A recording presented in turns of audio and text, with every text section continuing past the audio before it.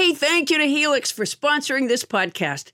Adam has had his Helix mattress for almost a year now, and he's loving it. It's actually hard to get him up.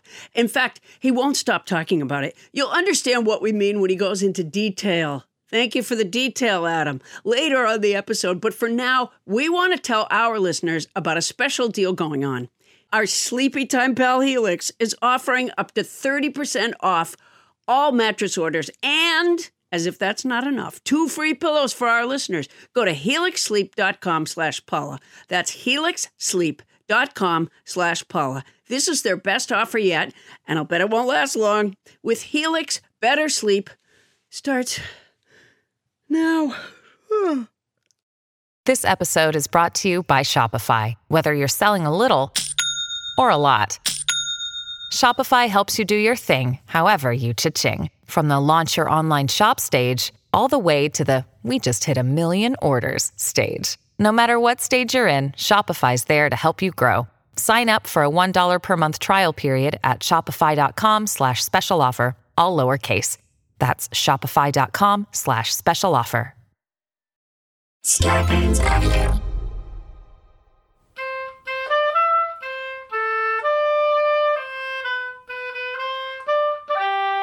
Coming to you live from our houses in Los Angeles, California, it's Nobody Listens to Paula Poundstone, your comedy field guide to life.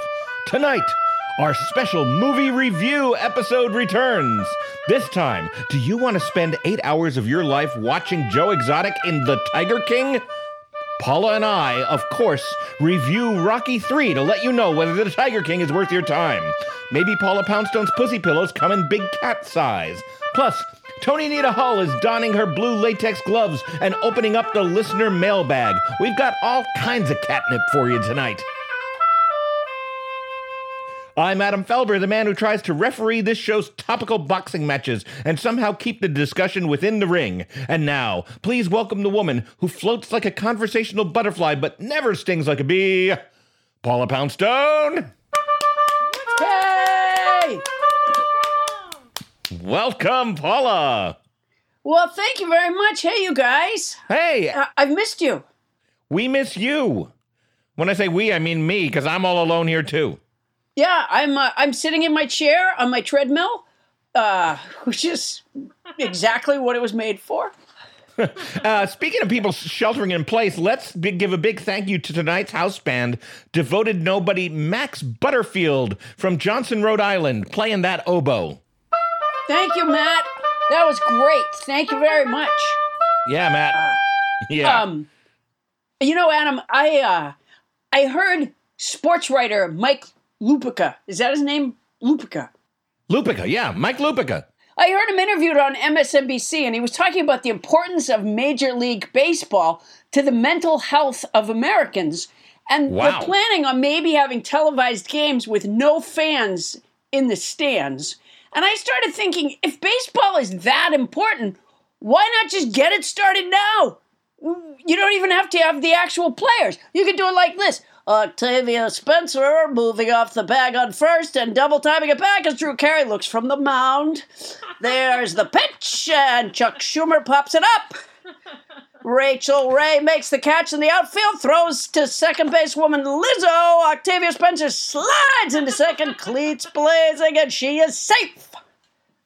You know, what is this? If it's affecting America's mental health, for heaven's sakes, just bring it back. Like, there's a swing and a miss to retire Clarence Thomas, and he did not like that call. He's arguing with the umpire.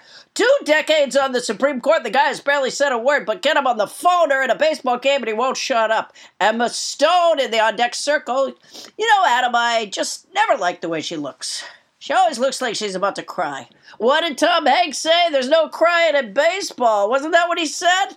Emma Stone on second. How'd she make it to second so quickly? I got distracted. I got distracted. I looked over. She was on second. Well, that's my favorite kind of baseball announcing. I used to love that when Phil Rizzo would go like, "Oh, and a happy birthday to Lottie Henderson from Queens." Oh, yeah. Oh, and it looks like there was a home run while I was talking. It's a slow game, and it's easy to get distracted. Looks like the Connecticut Dingleballs are bringing in a pitcher to replace Bryan Cranston. Adam, Paula Poundstone has reached out to him on Twitter multiple times trying to get him on this podcast. That's right. He's famously known as a famously friendly actor, but Paula Poundstone has been striking out, to use a baseball term, constantly with Bryan Cranston. He just won't do it, just like he won't pitch another ball in this game.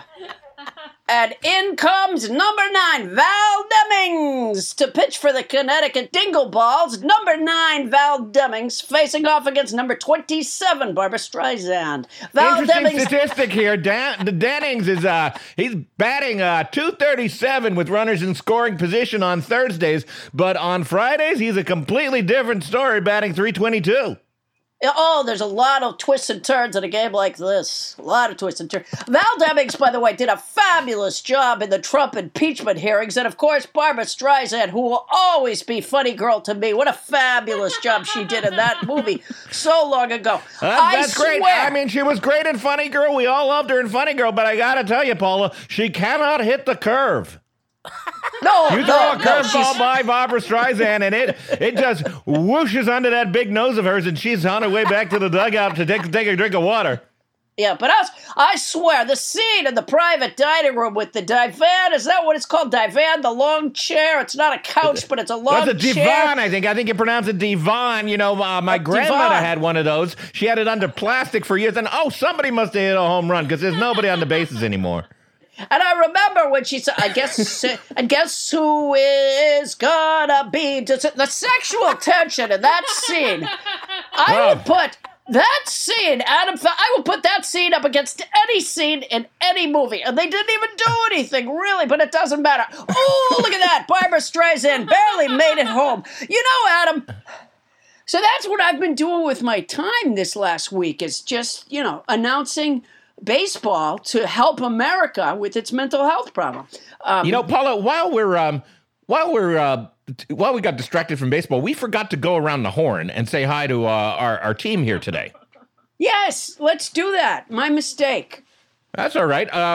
And we're going to do this the way that we started doing last week, which is by introducing them by asking what's new in their lives this week, because we're desperate for something new. So it's almost a cruel question at this point, is it not? Well, if they start sobbing, we'll know not to ask it next week. Bonnie Burns, producer, Paula's manager. Bonnie Burns, Captain Crinkle, what's new this week? I don't have a lot new. I've been spending a lot of time working for Paula. So I was trying to think what I had to say. And the problem I have is that the other day on the phone meeting, we were talking about doing some language for Quarantine Corner. And the one thing I've really remembered is what I learned in 7th grade in my Spanish class. I can't get it out of my head, so I thought I'd share that, which is... But, Bonnie, can I just say this to you? And I mean, no disrespect, but...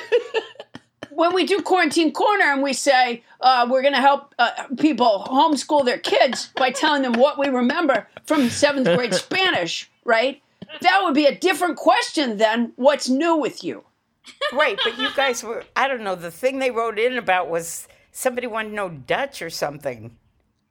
That's not Spanish. I don't know. Bonnie, all we asked is what's new in your life, and instead... I know, but every you time had hold on a second. Instead, you had a flashback to something we discussed last week about a different language. I know, but every time we thought... You know what, Bonnie? What? Bonnie Burns, Captain Kringle, you are inches away from being a key figure in Trump's coronavirus task force. Yes. Every time I thought about what to say about what's new... I couldn't get this out of my head, so I thought I'll share this, then it'll be done. Yeah. Okay. So here's... Okay, but you're thinking of this more as like a support group? I mean, this like is such kind of more like easy question. An AA meeting for you? Okay, Here I have it. Here's what I did this week. I thought about what I learned in 7th grade in Spanish class. That was clever. That was very clever. Okay, and here's what it was. Tiene un lápiz amarillo. You will not be fucking deterred, will you? Wow. Boy, that accent. You can, I know you were raised in Seattle, but since you've come to Los Angeles with all the Hispanic culture around you, you have just absorbed the accent. Yeah. You know what? And I'm going to wreak a small measure of revenge on you, Bonnie Burns, by not asking you what that means.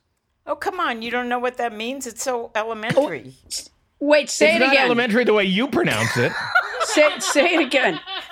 Okay. Yeah, say it again. I have a cryptography app on my phone. Tiene un lápiz amarillo. I never could control my R's. Do you have something yellow? What do you have? I think it's I have a yellow I think pencil. Can you tell me how to get to Amarillo? Do you have a yellow pencil, I think? Or I have a yellow pencil. You don't know if it's You don't even know what it not. means? Anyway, it's out of my head now. So, you know what I think you really need to ask, and you need to learn how to say this in Spanish is, excuse me, senor, am I asking a question or not?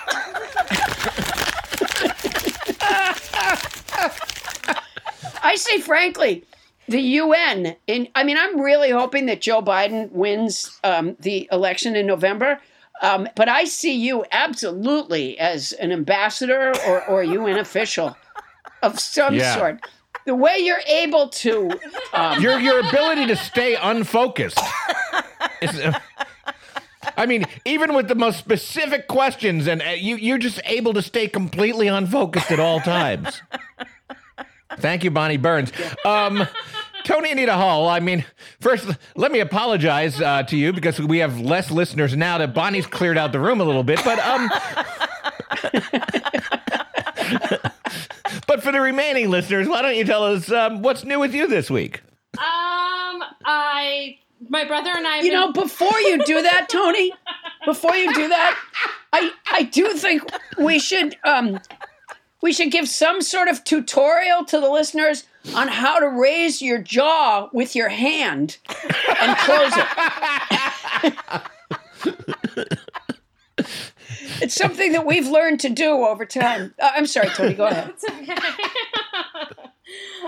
My brother and I have been doing cruise planning for December. You have Oh, not. for the love of God. That's ridiculous, Tony Anita. What are you talking about? We have over the weekend. Oh, look, everybody. It's Mrs. Culpepper, our favorite Southern Belle hand puppet. Tony, why not just purchase a tube of COVID-19 and rub it all over yourself? What are you doing? No, you are not going on a cruise with your brother or your uncle or any relative. That is absurd. Why would your brother... Is he an older brother, Tony? He is my older brother. Well, he doesn't like you.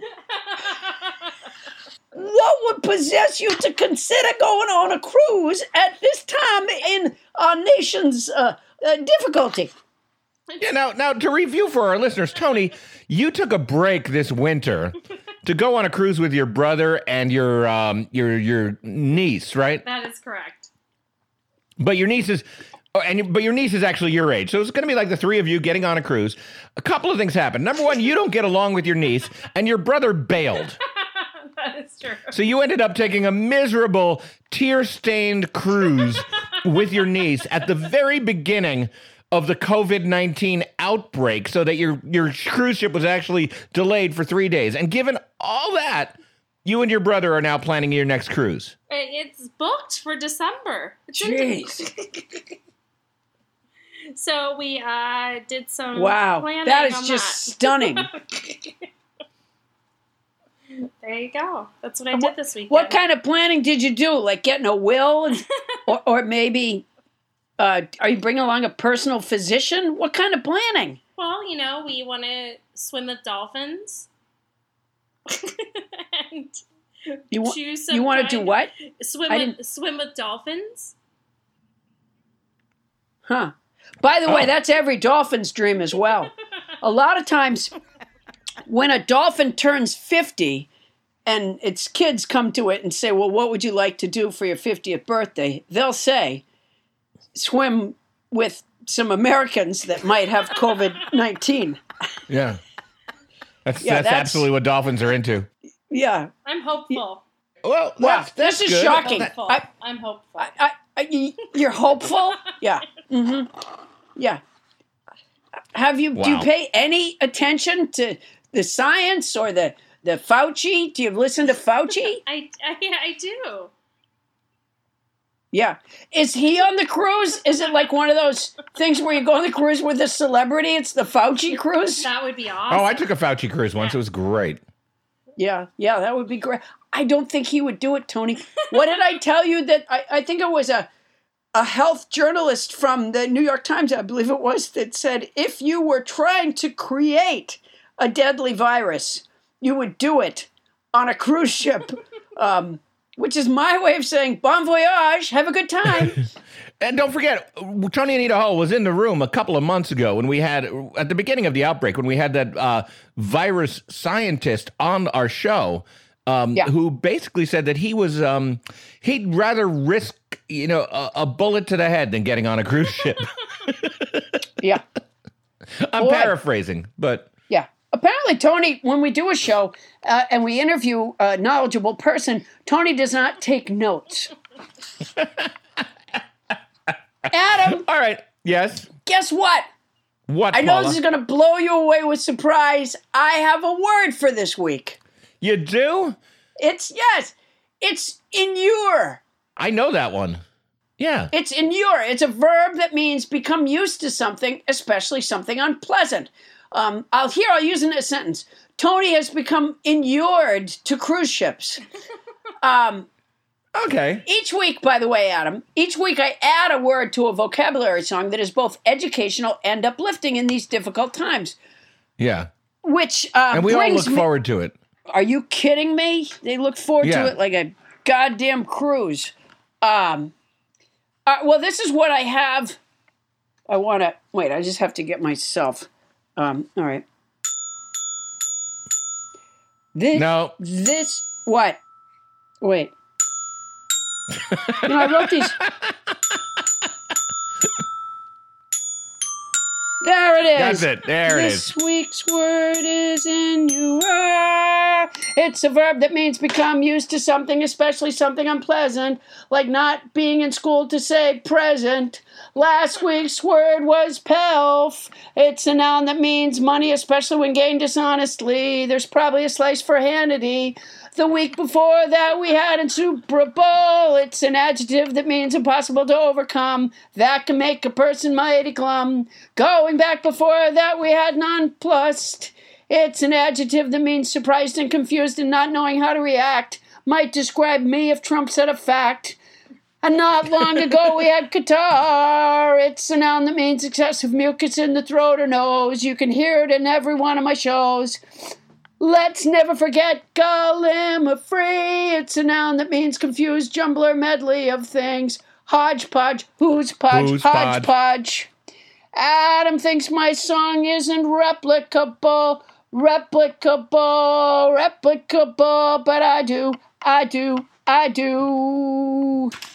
Wait a minute. Oh, that's wonderful. Yeah, that's just fantastic. Yeah. Whoa. Yeah. Wow. Man, I left it all on the Glock. You left something on the Glock, that's for sure. I keep meaning to practice, and then time just gets away from me. Well, it doesn't show in your performances, Paula. They're I don't think it does. Stunning. Yeah, no. It's because what happens is you're a natural performer. So practice or not, when it's time to deliver, you deliver. I am to the Glockenspiel really what Trump is to medical knowledge. Just bored into the world with it.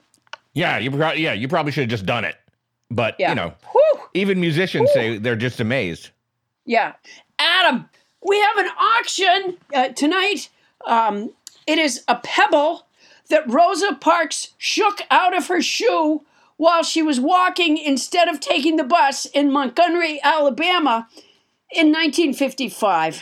And, there seems recently to be some confusion about who Rosa Parks was, so I'm glad I was able to obtain this piece of history.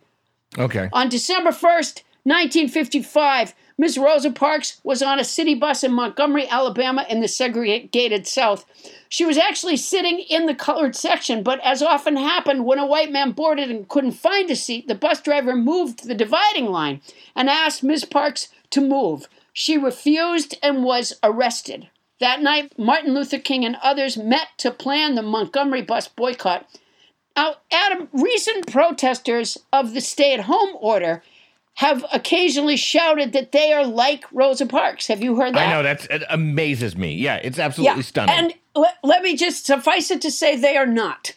The African-American struggle has been a struggle for equal rights, plain and simple. It is not against a public health mandate to save lives. So this is a really important piece of history that I have here. After, of course, she was arrested and the boycott took place, she didn't take the bus anymore, as something like 96%, I believe, of African Americans stayed off the buses. And so she was walking along one day and a pebble got in her shoe and she emptied it out into her hand. And that is the pebble that I have here. And oh my gosh, right off the bat, thank you so much. Lacey Fullerton, nobody. She's a nobody. She has made our kickoff bid for the pebble from Rosa Parks' shoe. Thank you, Lacey. She's made an opening bid of $300. And that's, Adam, that's actually higher than where we usually start. Apparently, Lacey, I'm particularly surprised because this seems like an almost unverifiable artifact. No, it's not. I just told you. Rosa Parks was walking along. It was a pebble. I get that. I get that part. Yeah. It's kind of reddish because, you know, they got the red clay down there. But apparently Lacey really understands the value of Rosa Parks' contribution to this world and would like to have this pebble from Rosa Parks' shoe to commemorate that important act. Thank you, Lacey Fullerton. Thank you so much. It's exciting. And I'm so happy that I have an artifact from Rosa Parks. Oh my gosh, Tim Crump. Tim Crump has just made a bid of $350. Thank you, Tim. Thank you, Tim. He says in the comment section, 96%. I was right. 96% of African Americans did stay off the Montgomery buses on the first day of the boycott, ignited by the arrest of Rosa Parks for refusing to give up her bus seat to a white person. Well, wow, $350. That's fantastic, Tim. That's a lot. That's a lot. Yeah. You know, one piece of trivia that I've always loved about the Rosa Parks thing is that was not her first encounter with that bus driver. Oh, I didn't know that. Yeah, it's true. But it was like 10 years before or something like that. That same driver had kicked her off the bus. Oh, I didn't know that. Yeah, rather than move, she actually got off the bus. And so while she was sitting back there on the bus, she was looking forward, going like, I recognize this guy. Something about him is really familiar. Well, case in point being that it was this discrimination, this inequality was entrenched, ongoing, long-term, and Rosa Parks inspired a very strong strike against it. Yeah, yes, she did. Thank you, Rosa Parks. Yes, indeed. And remember, every Friday at 5 p.m. Eastern Daylight Time, French Trump is holding his weekly press conference. So just want to remind everybody to be sure to tune in wherever you get your podcasts or at paulapoundstone.com. That is correct. Thank you, Adam Felber. I have my own press conference on Fridays, where I inform the press and the American people. I inform the press and the American people. The Pepples? Pebble. Like the one found in Rosa Parks' shoe? No, not Pebble. Pebble. You cannot inform a Pebble. Pebble. Pepple? Pebble. Coming up, George Bernard Shaw said, when a man wants to murder a tiger, he calls it sport. When a tiger wants to murder him, it's called ferocity. We'll explore the intersection of sports and ferocity when Paula and I review Rocky III to tell you if you need to see Tiger King. That's coming up when we return on Nobody Listens to Paula Poundstone.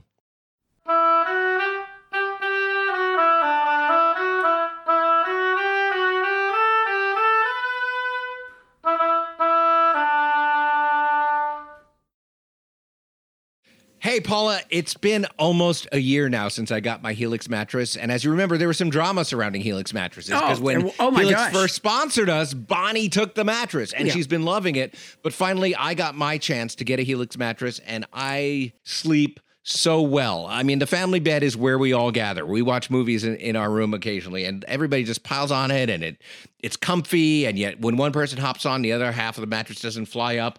I'm a fan. Well, you know, Adam, everybody is unique and everyone sleeps differently. That's why Helix has several different mattress models to choose from, each designed for specific sleep positions and feel preferences.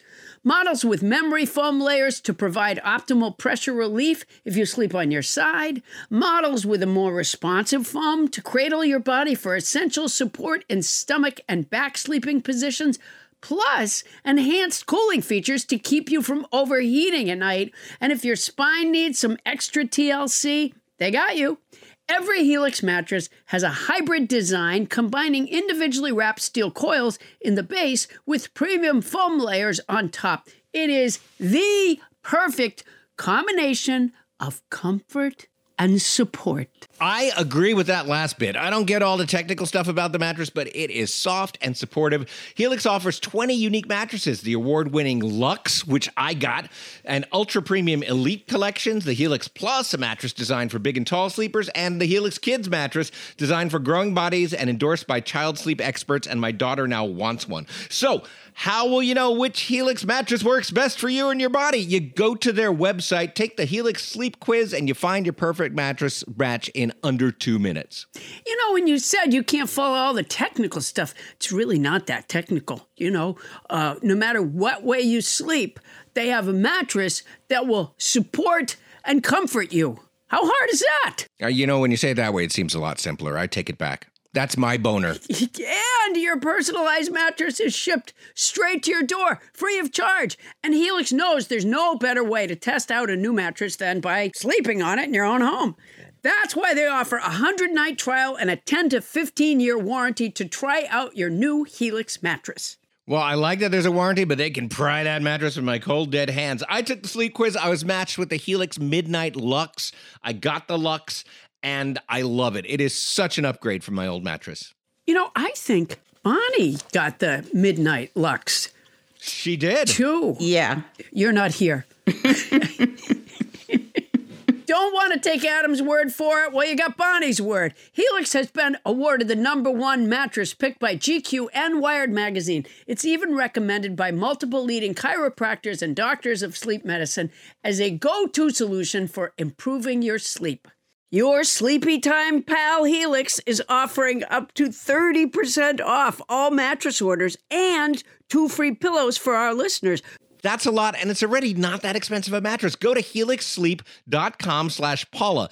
That's helixsleep.com/Paula. This is their best offer yet. It's fantastic. It won't last long. With Helix, better sleep starts now.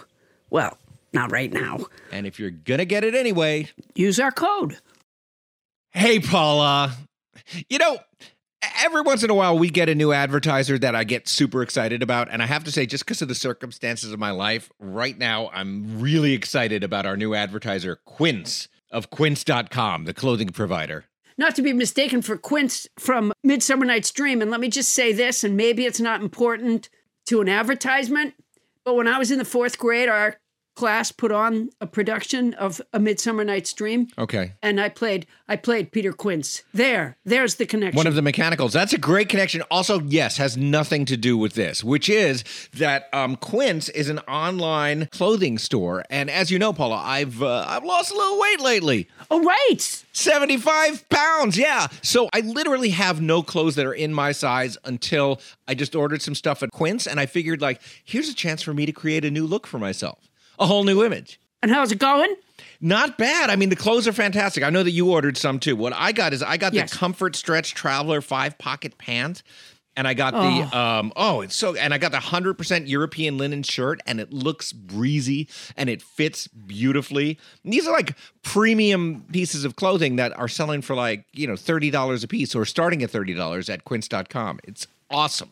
I look good. I ordered the brushed lounge jogger. Ooh. And, I put them on when I came back from New York.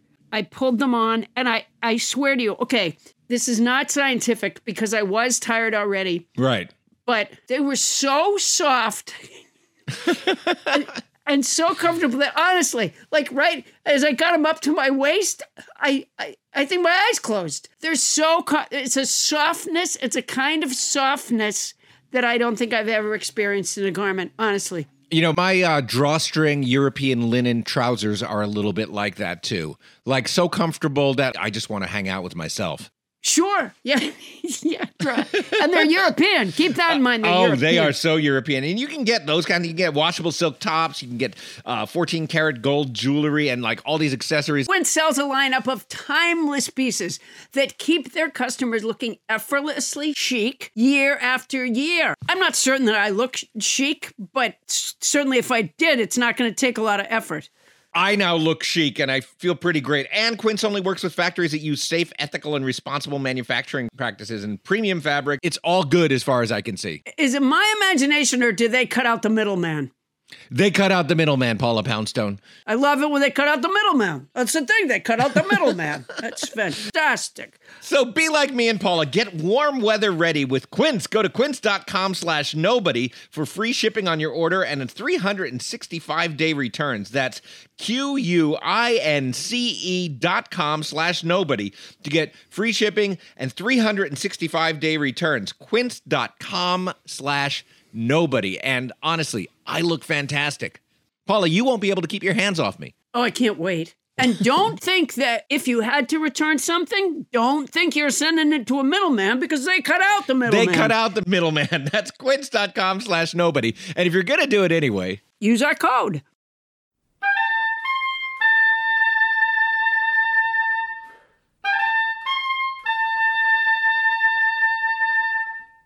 On this day in unremarkable history, Jesus said, "Do you like these sandals? I think they're kind of kicky."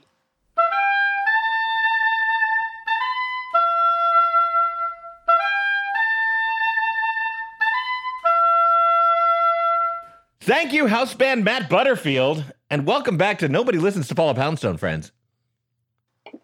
Yes, Paula, welcome back. Yeah. I'm glad you agree with the welcome back. Paula, every once in so often, we like to help our listeners figure out if a new movie is worth seeing. Usually it's a sequel and we view the original film, but of course, there's no new movies coming out in the movie theaters right now. No. So tell our listeners exactly why we are reviewing Rocky III. Well, it seems so obvious to me. A lot of people have watched this Tiger King series. Is that what it's called? Yeah. Tiger King? And so Adam and I watched Rocky III, which features both the phrase and the song Eye of the Tiger. Right, and that seems like a reasonable way to approach it. I mean, in the first 10 days of release, over 34 million people watched Tiger King on Netflix, but I do think that can't possibly touch the number of people who've seen Rocky III, and I think it's a good gauge as to whether you should watch the Tiger King. Oh, it's the perfect measure. Frankly, Adam, I've not understood what Eye of the Tiger even means, other than Really? It's a phrase that was in that song. Well, it's a phrase that's in the song and a phrase that's in the movie, and why don't I? Do you want me to summarize the movie for our listeners, and then we can go on to our discussion? Because I do have a theory, and I think it's pretty good about what Eye of the Tiger means. Yes, go ahead. Okay. So here's one of my patented quick summaries of the movie. Rocky III begins with the end of Rocky II, where our hero finally punches champ Apollo Creed into submission and becomes the heavyweight champion of the world. Now that he's made it, Rocky wastes no time getting rich, selling out, and losing his edge. He does endorsements, fights cream puffs and palookas, and buys giant houses and expensive shit, all in a montage that might as well be titled Getting Soft Now. All the time, he's shadowed by up-and-coming obsessive phenom... Now. Yeah, Clubber Lang, introducing Mr. T. Kind of puffy. Mr. T is a brutal, mohawked, hard-punching brute designed for only one purpose, to terrify white America. Clubber finally gets his shot, and he punches Rocky half dead. At the same time, he pushes Rocky's trainer, Mick, all the way dead. Yes, Burgess Meredith breathes his last breath, leaving Rocky alone as the only unintelligible guy left in the movie. But wait, Apollo Creed shows up to lift Rocky out of his depression and train him LA style to help him regain the eye of the tiger. 3 sweaty, muscly montages later, Rocky clubs Clubber half to death, and order is restored to the Rockyverse. Yeah, that's pretty much what happened. That's the whole movie. Yeah. Getting soft now. It's so rough now. Oh, my God. So, all right. So, do you want to tell me your theory? Wait a minute. Sorry to interrupt. I cannot believe this. Wait. We just got an online bid for the Pebble from Rosa Parks shoe. Yeah. From, get this, Steve Mnuchin, the Secretary of the Treasury, former Goldman Sachs banker who bought a mortgage lending company in 2009, foreclosed on thousands of borrowers, then resold the homes for a very great profit. Yes, he did. That Steve Mnuchin has just bid $4,301 on the Pebble from Rosa Parks shoe. Steve Mnuchin, by the way, is real estate rich to the tune of $400 million. So, boy, that really kicks up the bidding right now. $4,301 is the going price. And by the way, we close out the auction at the end of the show. Good to know, but let's keep our values in mind here about what's more important, the civil rights movement or Rocky III. My mistake. Let's just start at the beginning. One of the things I was surprised about was that Adrian, who is now Rocky's wife, Mrs. Balboa, was estranged when I last saw Rocky. She was estranged from Polly, who was abusive to her in every way. And now they seem to have worked things out. It's the theme of Rocky III was a lot of healing. The names were very weird, I thought. He fought a guy at one point named Big Yank. Yeah. Big Yank Ball. Wasn't that the guy's name? Big Yank Ball. Balls or something like that. Yeah. And also he did a charity match where he fights a professional wrestler named Thunder Lips. Now, the important, interesting detail about this is that was the film debut and the beginning of superstardom for professional wrestler Hulk Hogan, playing Thunder Lips. So this movie introduced both Hulk Hogan and Mr. T. Basically, this movie created the 80s. Yeah, this movie is unforgivable, at least for those two reasons. When they were showing sort of Rocky going soft with all the richness and the fame, one of the things they showed was that he was on the Muppets. And, that's a clear indication of a boxer losing his edge. Yeah, when he's on the Muppet Show. Right, fighting a wrestler, but also just being on the Muppets. And you could tell, because at one point, Kermit, pushed him, and he staggered back. And, yeah. So Clubber Lang, who is the Mr. T character, has been fighting his way up the hierarchy of fights, but he can't become the champ unless Rocky agrees to fight him. And so, they show all these different fights with Clubber Lang fighting, and then they were revealing a statue to Rocky in Philadelphia. The unveiling of the famous Rocky statue on the steps there. Yeah, and then Clubber Lang showed up at that event and called Rocky out. And Mick was at the event. The manager was at the event. And by the way, Mick has so much in common with my manager, Bunny Burns. Yeah. Yeah. Because you half the time you have no idea what he's saying. Yeah. Well, many times in the film, Rocky would say, Mick, how you doing? And Mick would begin to talk about his 7th grade Spanish knowledge. Rock, I gotta tell you here, you gotta learn to conjugate your verbs. If you're not conjugating your verbs in Spanish, this guy will knock you to tomorrow. Rock, do you have a yellow pencil? That's what I want to know. Do you have a yellow pencil? Rock, let me tell you something. If you don't know how to ask for a yellow pencil, you're not going to have nothing. I thought that it seemed that they made a lot of the movie up on the fly a little bit. It really was lazily scripted. It was written by Sylvester Stallone, but Mick seemed to find out about the bout. He appeared not to know that Rocky had agreed to fight this guy. Yeah. Well, Rocky gets goaded into fighting this guy because Mr. T starts looking at Adrian and going, "Hey, lady, why don't you come over to my place later? I'll show you what a real man is like." Oh, yeah, exactly. And then Rocky goes from retiring to going like, "I'll give you a fight if you want to fight." And then they go to this scene in Mick's room. And Mick apparently lives with Rocky and Adrian. Yes, he lives in this giant house. Mick's room. Here's what I want to know. Why is Mick's room pink? I couldn't tell either. It was a weird thing.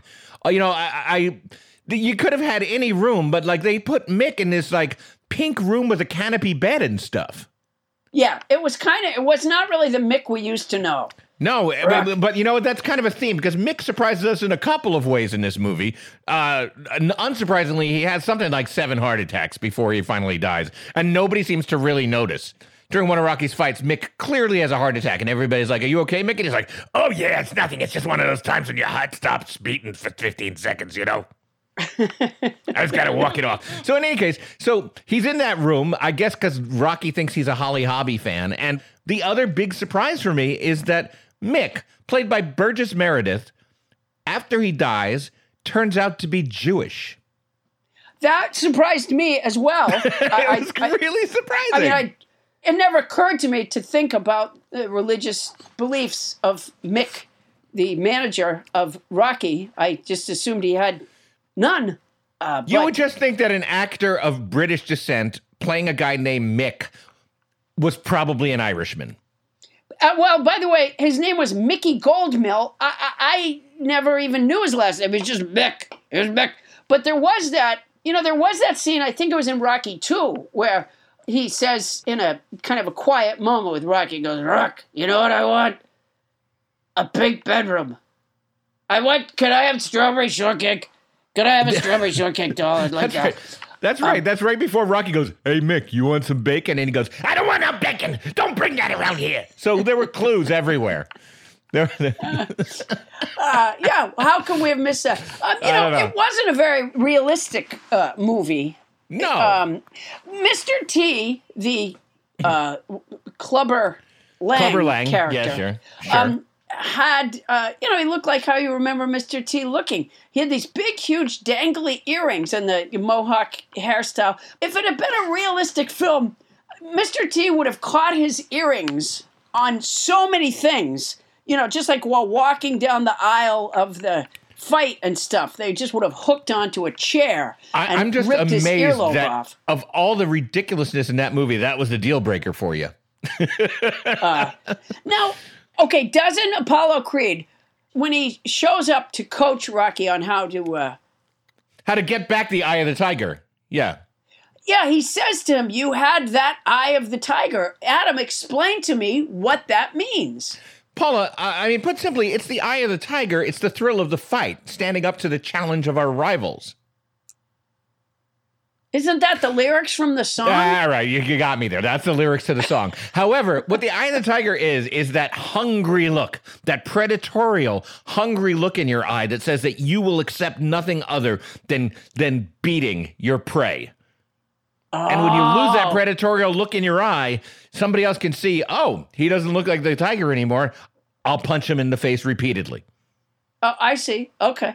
And they have this exchange. So Rocky fights Clubber Lang and gets his clock cleaned.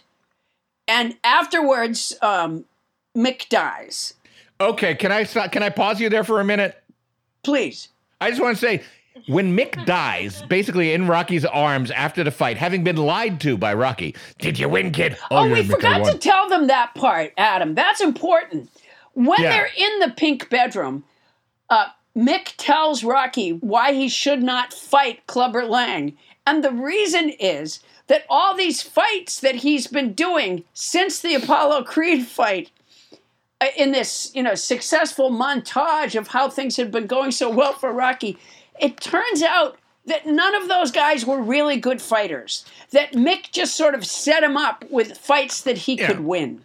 And that's when he tells Rock, "I can't set you up with this guy. He's a wrecking machine. He'll take you apart, Rock. He'll knock you to tomorrow."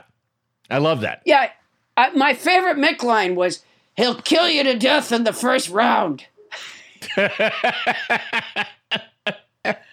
You know, if he had lived, he definitely would have been on the coronavirus task force, working with Trump with that kind of science. He'll kill you to death.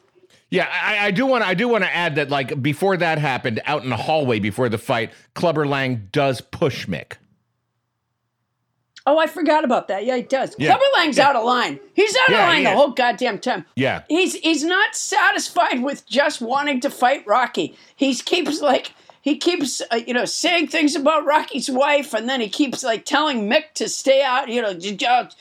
Kill you dead. He's very aggressive with everyone, not just in the ring. So anyway, Mick finally dies. So this is Rocky. This is dialogue in Rocky 3. That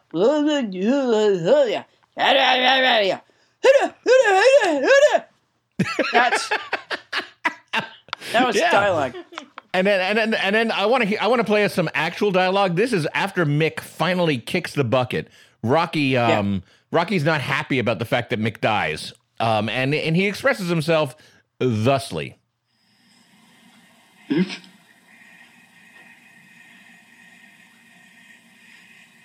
Mick!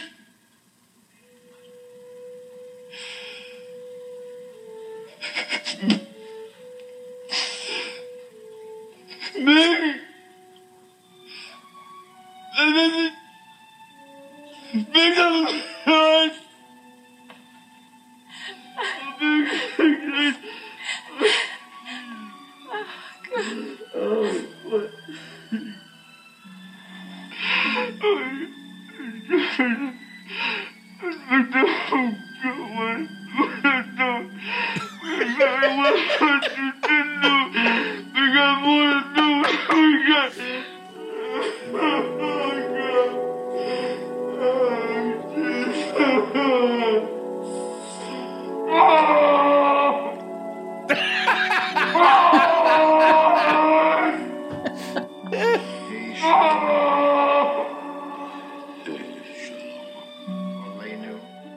Oh, Lord, and the Oscar goes to...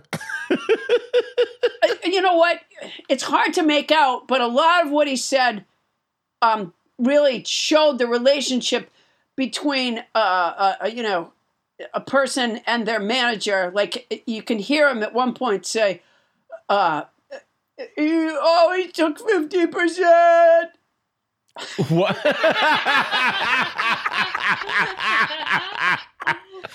Yeah, you can hear that very clearly. Yeah, and at one point you can barely make him out saying, "He wasn't just my manager; he was my vocal coach."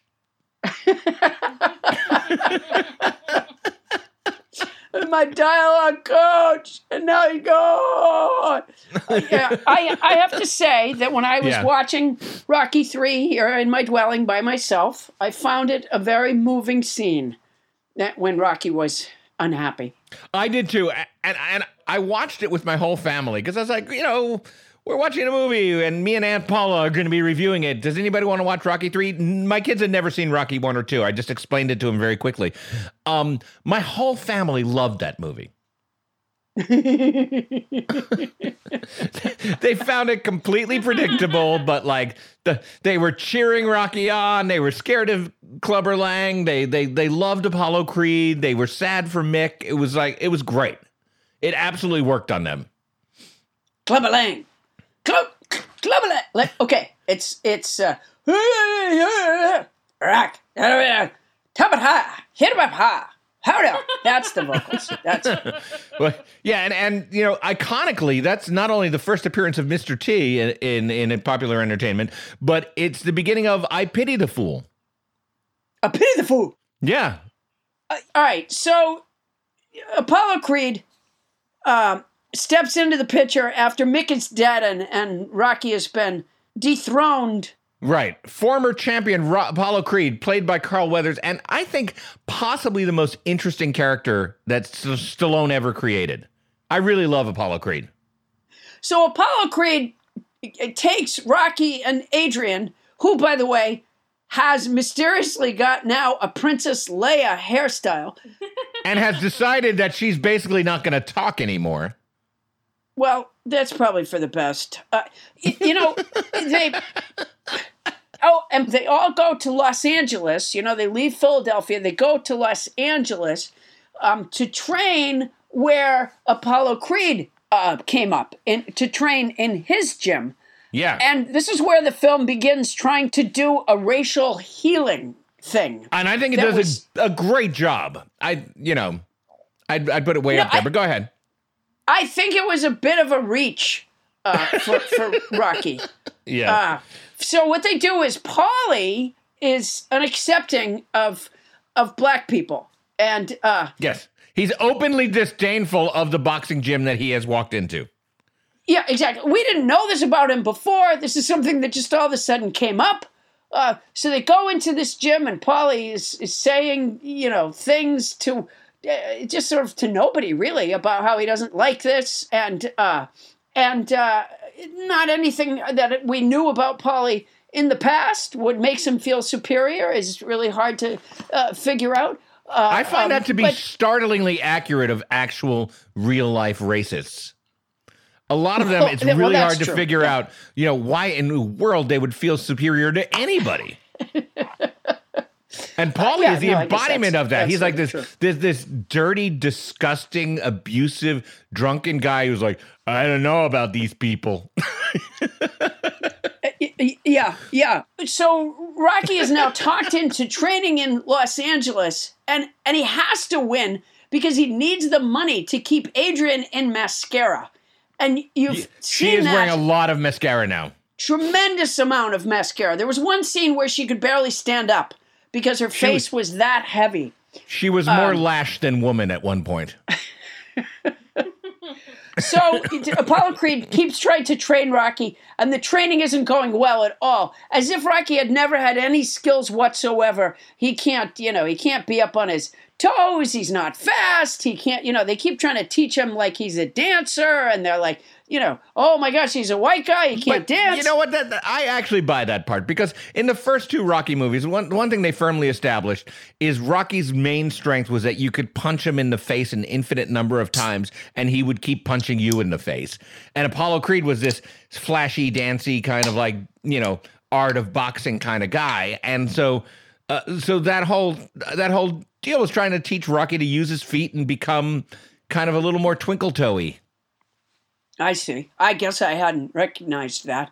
So now they have to go to that iconic spot off of the Pacific Coast Highway. I don't know what that thing is called. What is the wooden thing called that goes out into the water? The Santa Monica Pier. No, it wasn't the pier. It's another thing. Okay. The dock. They have to run at this place so they can get that iconic shot. Causeway. No, it's not a causeway. I can't think of the name. I'm just saying words of stuff that sticks out into the ocean. Jetty. It's a jetty. So it might be a jetty. So it's an isthmus. Apollo Creed is explaining why they're doing this. He says we've got to get some speed, and finally he says to him, "We've got to get a shot of you at that iconic beach spot." And they run, and Rocky is always behind Apollo Creed, and he keeps getting his ass kicked in these running things. And Apollo Creed's so frustrated with them. He's like, what are you doing, man? What are you doing? And finally they go away, and Adrian. Now keep in mind, in Rocky 1, Adrian was Paulie's sister, lived in this dumpy apartment, worked at a pet store, barely spoke, to the degree that there was speculation that she was mentally impaired, developmentally delayed. Yeah. Right? Wore big, thick glasses. And now she's come to Los Angeles, and she's a therapist and a life coach. She talks to Rocky, and they do like an encounter group with just two people. She's like, no, Rocky, what is it? What is it? And finally he says, I'm afraid. I don't want to lose. Right? I'm afraid I can't lose anything anymore. I'm scared. You dragged it out of me. All right? I'm scared. It was very moving. That was really good, by the way. That was exactly what it sounded like. And she basically says to him that he needs to go get his brains beaten out Isn't it supposed to be? Isn't it the wife supposed to be saying, we have everything we need, Rocky? You could just go get a regular job right now, or I could go to work and we can keep the house and we can raise our son. But she's like, what do you mean you're scared? Get in there. Get your ass kicked. It's a really beautiful, it's a beautiful scene between the two of them. She says to him, nothing is real if you don't believe in who you are, which we're still trying to unravel. The riddle of Adrian is that throughout the Rocky movies, and Paula, I've seen all of them, is that throughout the Rocky movies, she alternates between screaming at him for wanting to fight again when it's risking his health, and suddenly saying out of nowhere, you have to punch this guy a lot or else you're not a man anymore. Yeah. She's like the worst girlfriend ever, writ large. Yeah, I think there's probably another Rocky that we haven't seen where she does fuck Clubber Lang.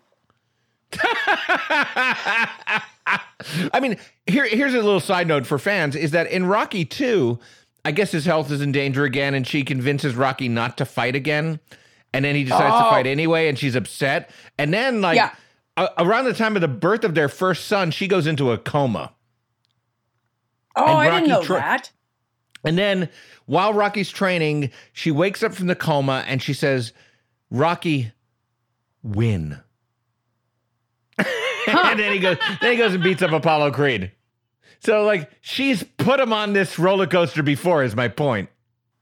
I hadn't seen that one. That would make this one make even less sense if I had seen it. She really goes on a roller coaster. What do you mean you're scared? Really get in there. Get in there.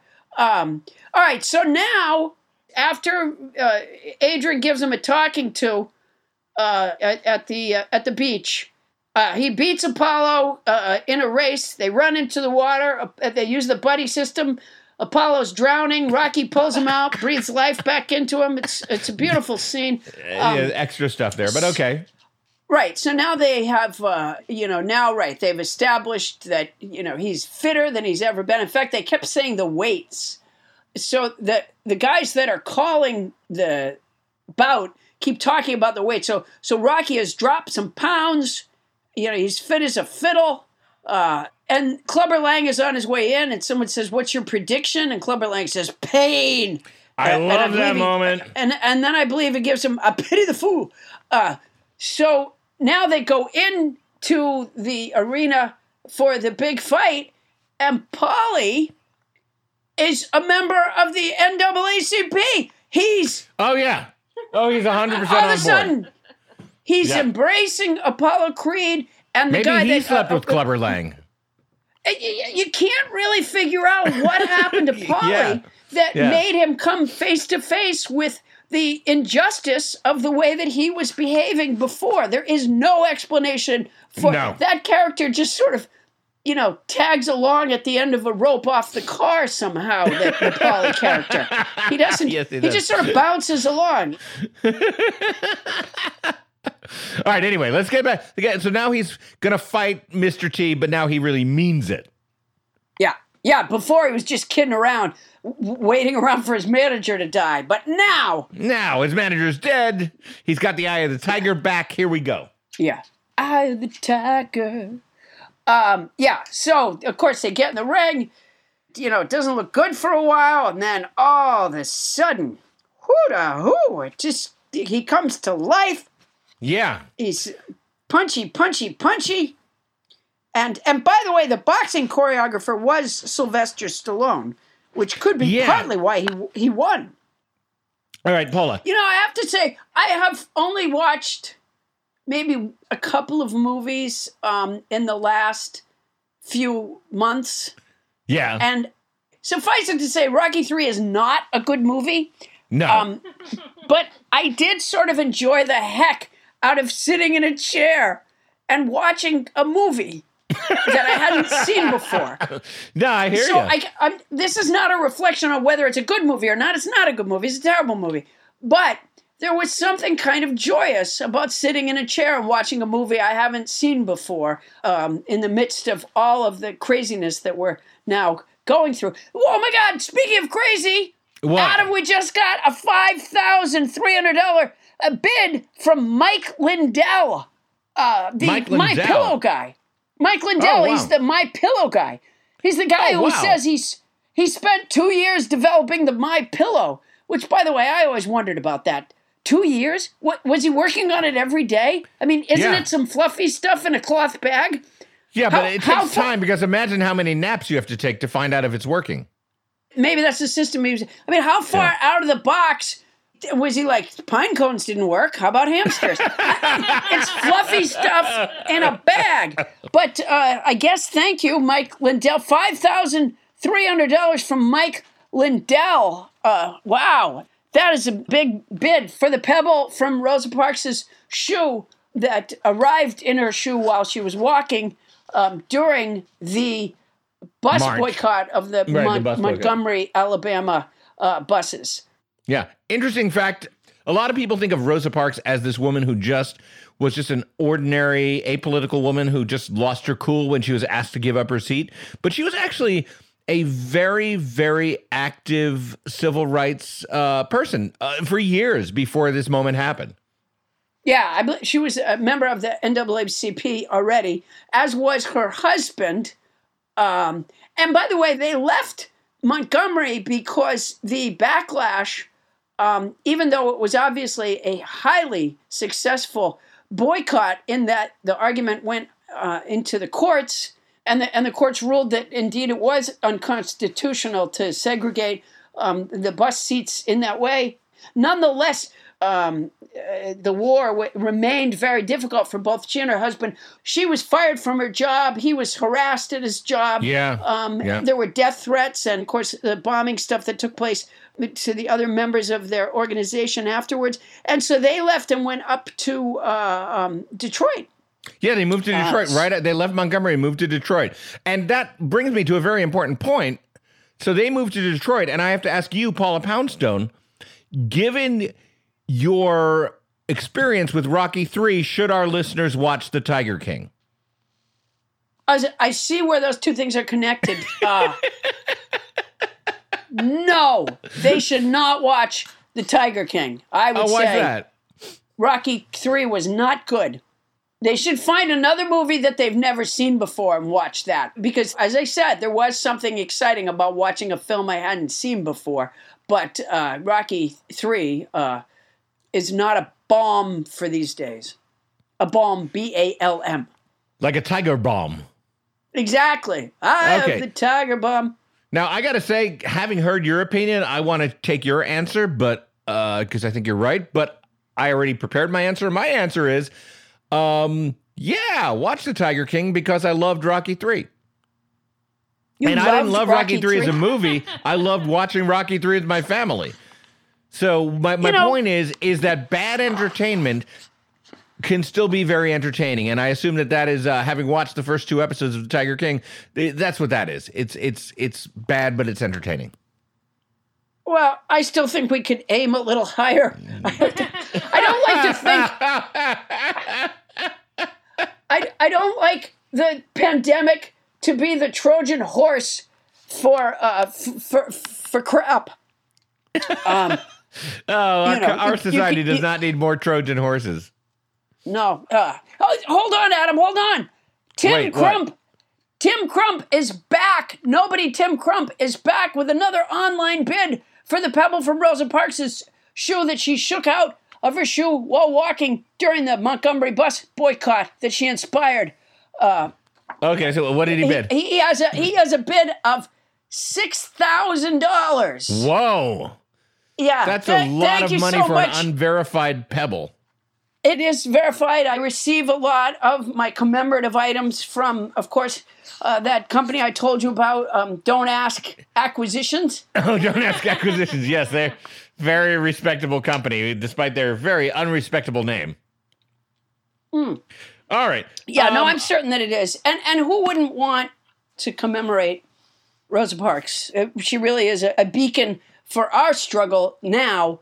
Not the struggle that the protesters are insisting upon, but just a struggle that requires inner strength and a loving heart. And you got to be a fighter, not against one another, but against the virus here.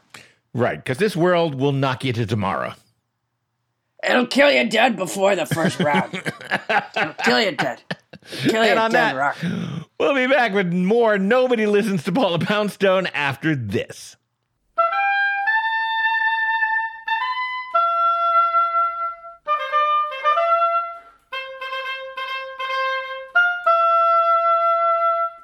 The cat of the week is Manila from Brooklyn, New York.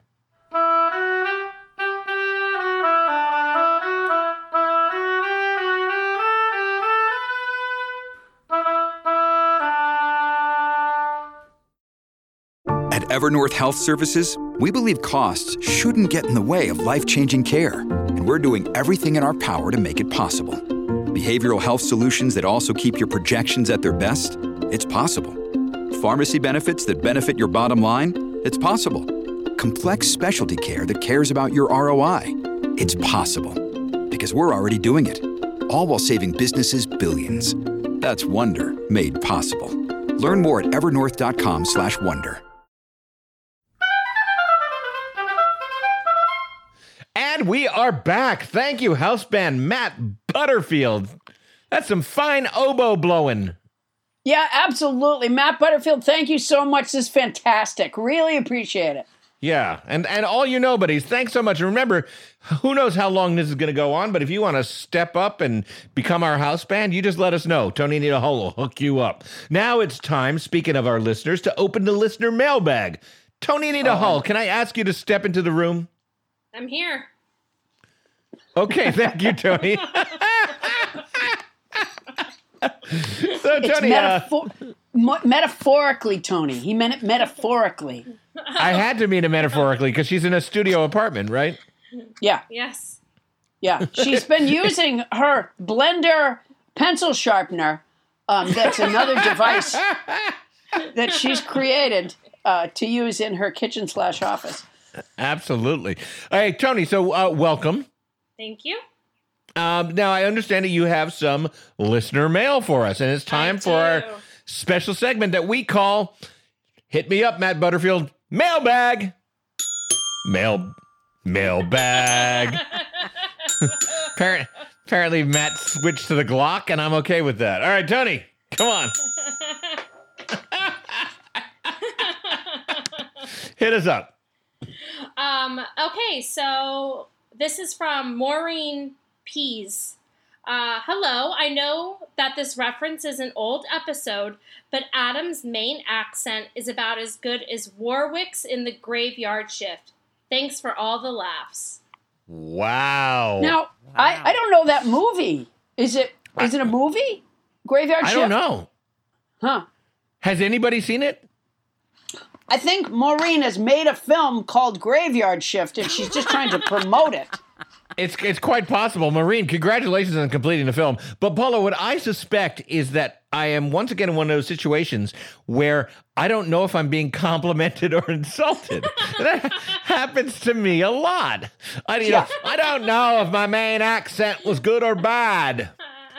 But it's mainly taken from Can't Get There From Here and Pepperidge Farm Remembers. Yeah, I'm going to assume that Warwick's accent wasn't that good in Graveyard Shift. All right, then fuck you, Maureen. How dare you? I was going to say thank you, Maureen. It was an old episode, you know, we make them and we throw them aside, Maureen. We don't have time to tarry on Adam's bad accent in an old episode. Adam's bad accent. Well, that is not my strongest accent, so I'm guessing that you might be right, Paula. Let's move on. Tony Anita, and by the way, we love you, Maureen. Keep writing in. Tony Anita Hull, what's next? Hi, team at Nobody Listens to Paula Poundstone. I wanted to start off by saying I love the podcast. We love you. Let me just say right here, Maureen Pease, do you hear what this person said? That's how you start, Maureen. Go on, Tony.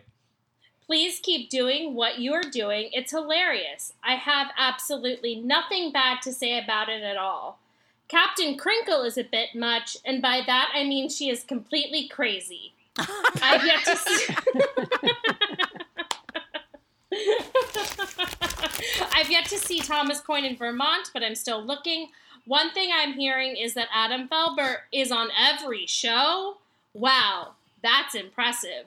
Thanks, Eben Gifford. Okay. Okay, go ahead, Paula. I think it might be Eben Gifford, maybe. Sorry. You are right. Adam Felber is on every show, and it is impressive. It's not the same as having your star on Hollywood Boulevard, but it's big. It's big. I want to say that Eben has done the impossible here by uniting me with Bonnie Burns. But I'm not I think, crazy. Yeah, I think Bonnie and I have common cause here. Is that Eben says he has absolutely nothing bad to say about it all. But he said... First, he breaks out that canard that Paula started, that the best thing you can say about me is that I'm on every show. But he also calls Captain Crickle a bit much and completely crazy. Oh, no. What is that about?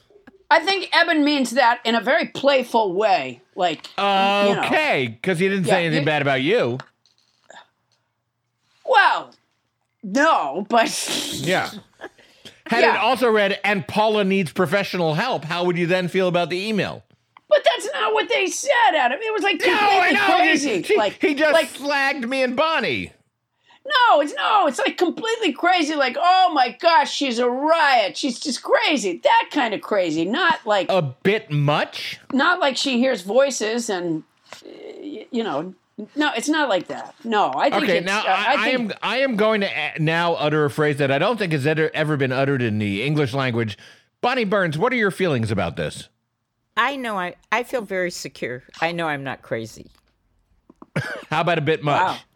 No, I don't think By I'm the a way, bit that's much. one of the first... I feel good. That's one of the first symptoms. I feel good. I think I can right. be annoying at times. No. No, Paula, back me up. No. I think that's part of my job is to be annoying. No, come on. Not at all. No. Well, it is part of the manager's job to be a little bit annoying sometimes. And I think that was demonstrated in Rocky 3 when it turns out Mick was having Rocky fight fighters that weren't really... Fighters? Like Bonnie called me one time and she said... she had gotten me on The Late Show with Stephen Colbert. And, of course, I was excited. And then it turned out it was The Late Afternoon Show with Stephen Colbert. Oh. Yeah, that's annoying. Yeah. All right, Tony, what else you got? What's on the hot sheet? Okay, this is from James Hyder in Marietta, Georgia. Paula, I've been enjoying your podcast since day one, so I had to write in to let you know that you're mispronouncing one of your vocabulary words. I would have written sooner, but expected that some other nobody would have let you know by now that the correct pronunciation of Gallimaufry puts the emphasis on the third syllable, mao, not the second, limb, as you've been saying it. So it's Gallimaufry. Thought you'd want to know. Ooh. Oh, I didn't know that. Gallimaufry? Gallimaufry. Oh, I don't like that as much. Gallimaufry. Gallimaufry. Wow. That doesn't sound right. I'm going to have to check that out, James. Yeah. Boy, I mean... James, I might prefer you to have said... that I'm completely crazy. That could have been a more pleasant. Gallimaufry. I've always heard it. This week's word is Gallimaufry. Yeah, well, it's still Gallim. I gotta look that up, which I obviously can't do now. I'm looking it up. But, oh, great. Bonnie's looking it up.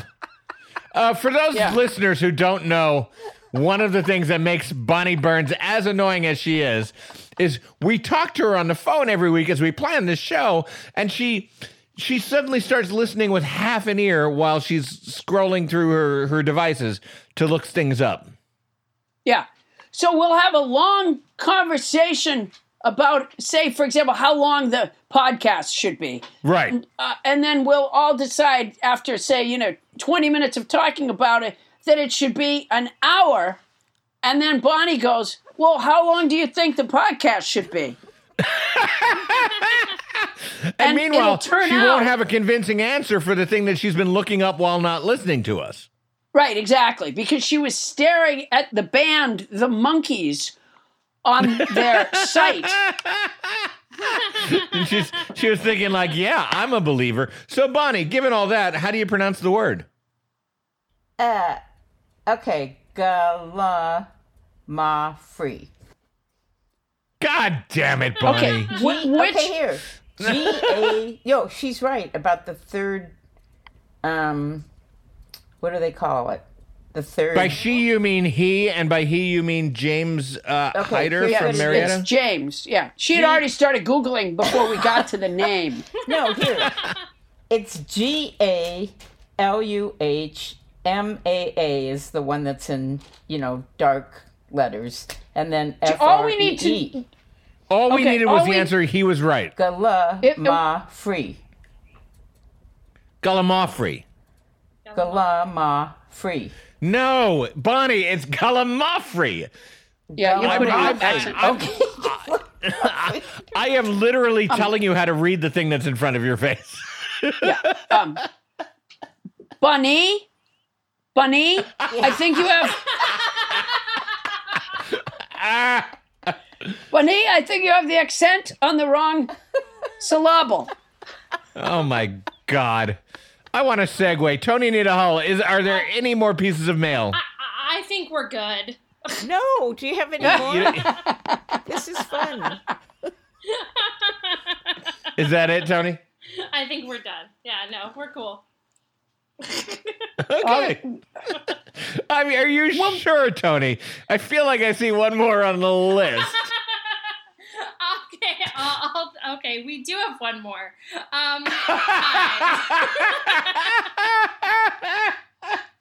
Go ahead. Hi, love the show. Can you have Captain Crinkle Bonnie Burns on the show more often? Every time she... All right, that's all the time we have for mailbag.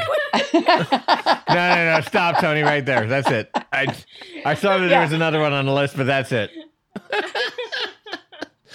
I think this was written by Bunny. Gallimaufry. Yeah. Here. I have it. Read it to the end so that we can hear what Bonnie's pseudonym is. Gallimaufry. Okay.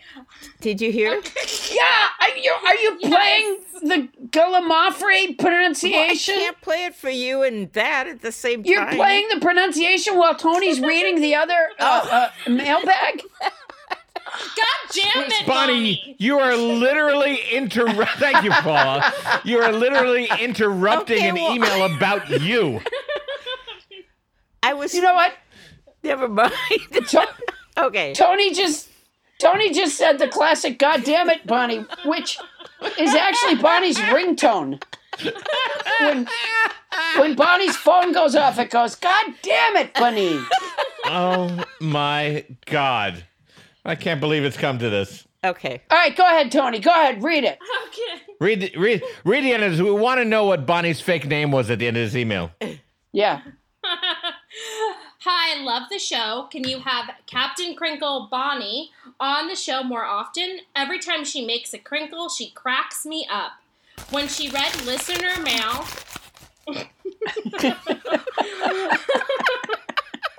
Keep going. Just try to work through it, Tony.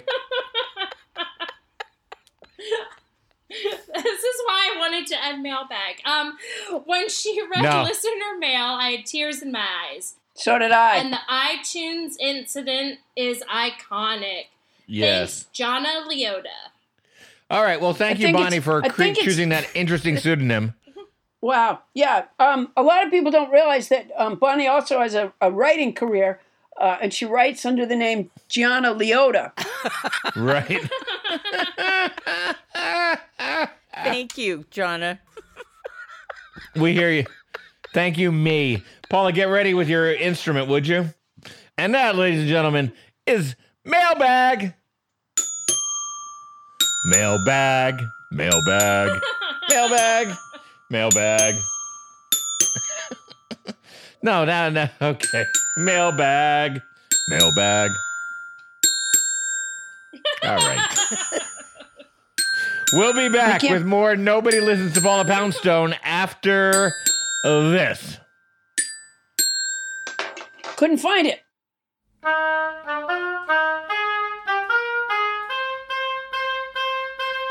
Fun fact, if you drive south from Detroit, you'll actually be in Canada. And if you drive south from Canada these days, you're an idiot.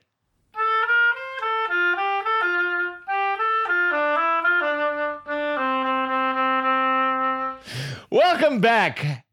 Speaking of hotel soaps, we want to hear from all you nobodies out there. Please email us, even if you're a thinly veiled Bonnie Burns pseudonym, at nobodylistensapolapoundstone@gmail.com. If you want to contribute to our mailbag, send us your theme song, or give us a podcast description that might appear on our homepage, just go ahead and send it to us. Once again, that's nobodylistensapolapoundstone@gmail.com.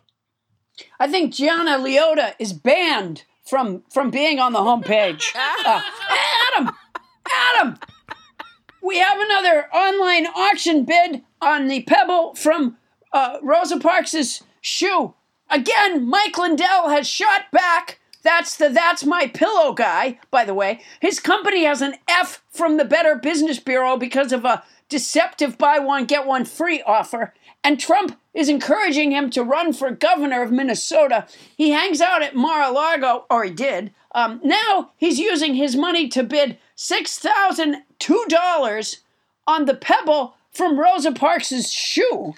Wow. That is, boy, this guy just keeps at it. I think he's going to end up. He might, but you know what, yeah. Paula, speaking of pillows, while we try to process the fact that he might end up with this Pebble, do you want to talk about your pillows? Yeah, it's a little depressing. He's a little creepy. What? I was asking if you wanted, although I'm hating the way I'm phrasing this, do you want to talk about your pillows for a minute? I do. Okay. One of the things that's available at paulapoundstone.com, listeners, is a Poundstone pussy pillow. It's about a 3-inch by 2-inch rectangle pillow stuffed with fresh catnip. It has a cat joke on one side, and on the other side, I'm happy to autograph it to your cat. And you can get that through paulapoundstone.com. I believe there's a box where you write the name of your cat for me to autograph it. Fantastic. By the way, I have 1 or 2 cats that actually use it as a pillow, which sort of amuses me. You can also grab a copy of my book, The Totally Unscientific Study of the Search for Human Happiness, and the rest of my books and CDs, which I like to tell myself anyways, helpful balm in a difficult time. Yeah, they are, and they're terrific. At paulapoundstone.com, and the website is up. Is it really? It is. It is indeed. All right, now I'm about to go to our end of the show, Patter. You can find me on Paula on Facebook and Instagram and Twitter. Adam, yeah, Adam, yes. Wait a second. Oh my God. We have another. I was so depressed that Mike Lindell was going to get the Pebble from Rosa Parks' shoe. We have another online auction bid from right down at the wire. Kristen Lejeune, who was a house band playing the violin on a show recently. She's a nobody. I could have sworn Mike Lindell was going to walk away with this. But Kristen Lejeune, our brilliant house band on the violin just a couple of weeks ago, Kristen has made a bid of $7,002 to win the Pebble from Rosa Parks' shoe. Wow. Thank you, Kristen Lejeune. I'm so excited to send you this Pebble. And congratulations, Kristen. You're our winner. And just to ice the cake here, Kristen, you obviously know the importance of Rosa Parks' contribution, but I did want to read you this one quote from Rosa Parks, who once said, "People always say that I didn't give up my seat because I was tired, but that isn't true. I wasn't tired physically. No, the only tired I was tired of giving in." Wow. Yeah. Now I want that Pebble. Because, like a lot of people, I'm tired of giving in. Kristen Lejeune, house band from just a couple weeks ago. Violinist Kristen Lejeune, dedicated nobody. Congratulations. Thank you so much. Whoa. That's our show, everybody. Nobody Listens to Paula Poundstone is hosted by Paula Poundstone and yours truly, Adam the Felber. Produced by Paula Poundstone, that same Adam Felber, Bonnie Burns, Ken Lazebnik, and Tony Anita Hull. Special thanks to tonight's house band, Matt Butterfield on the oboe.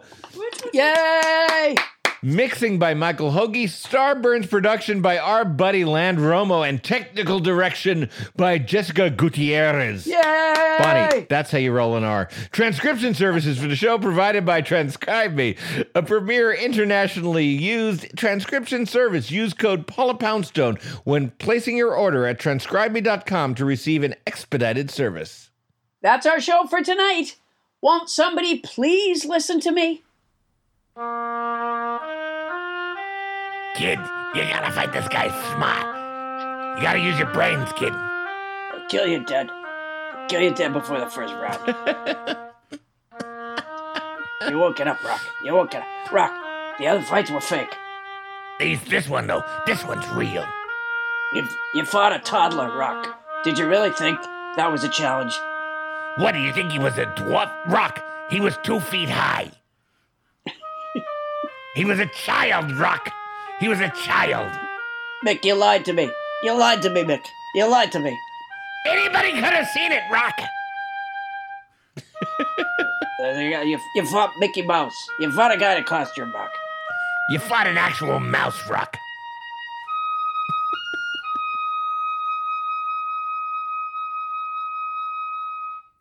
Starburns Audio, a podcast network.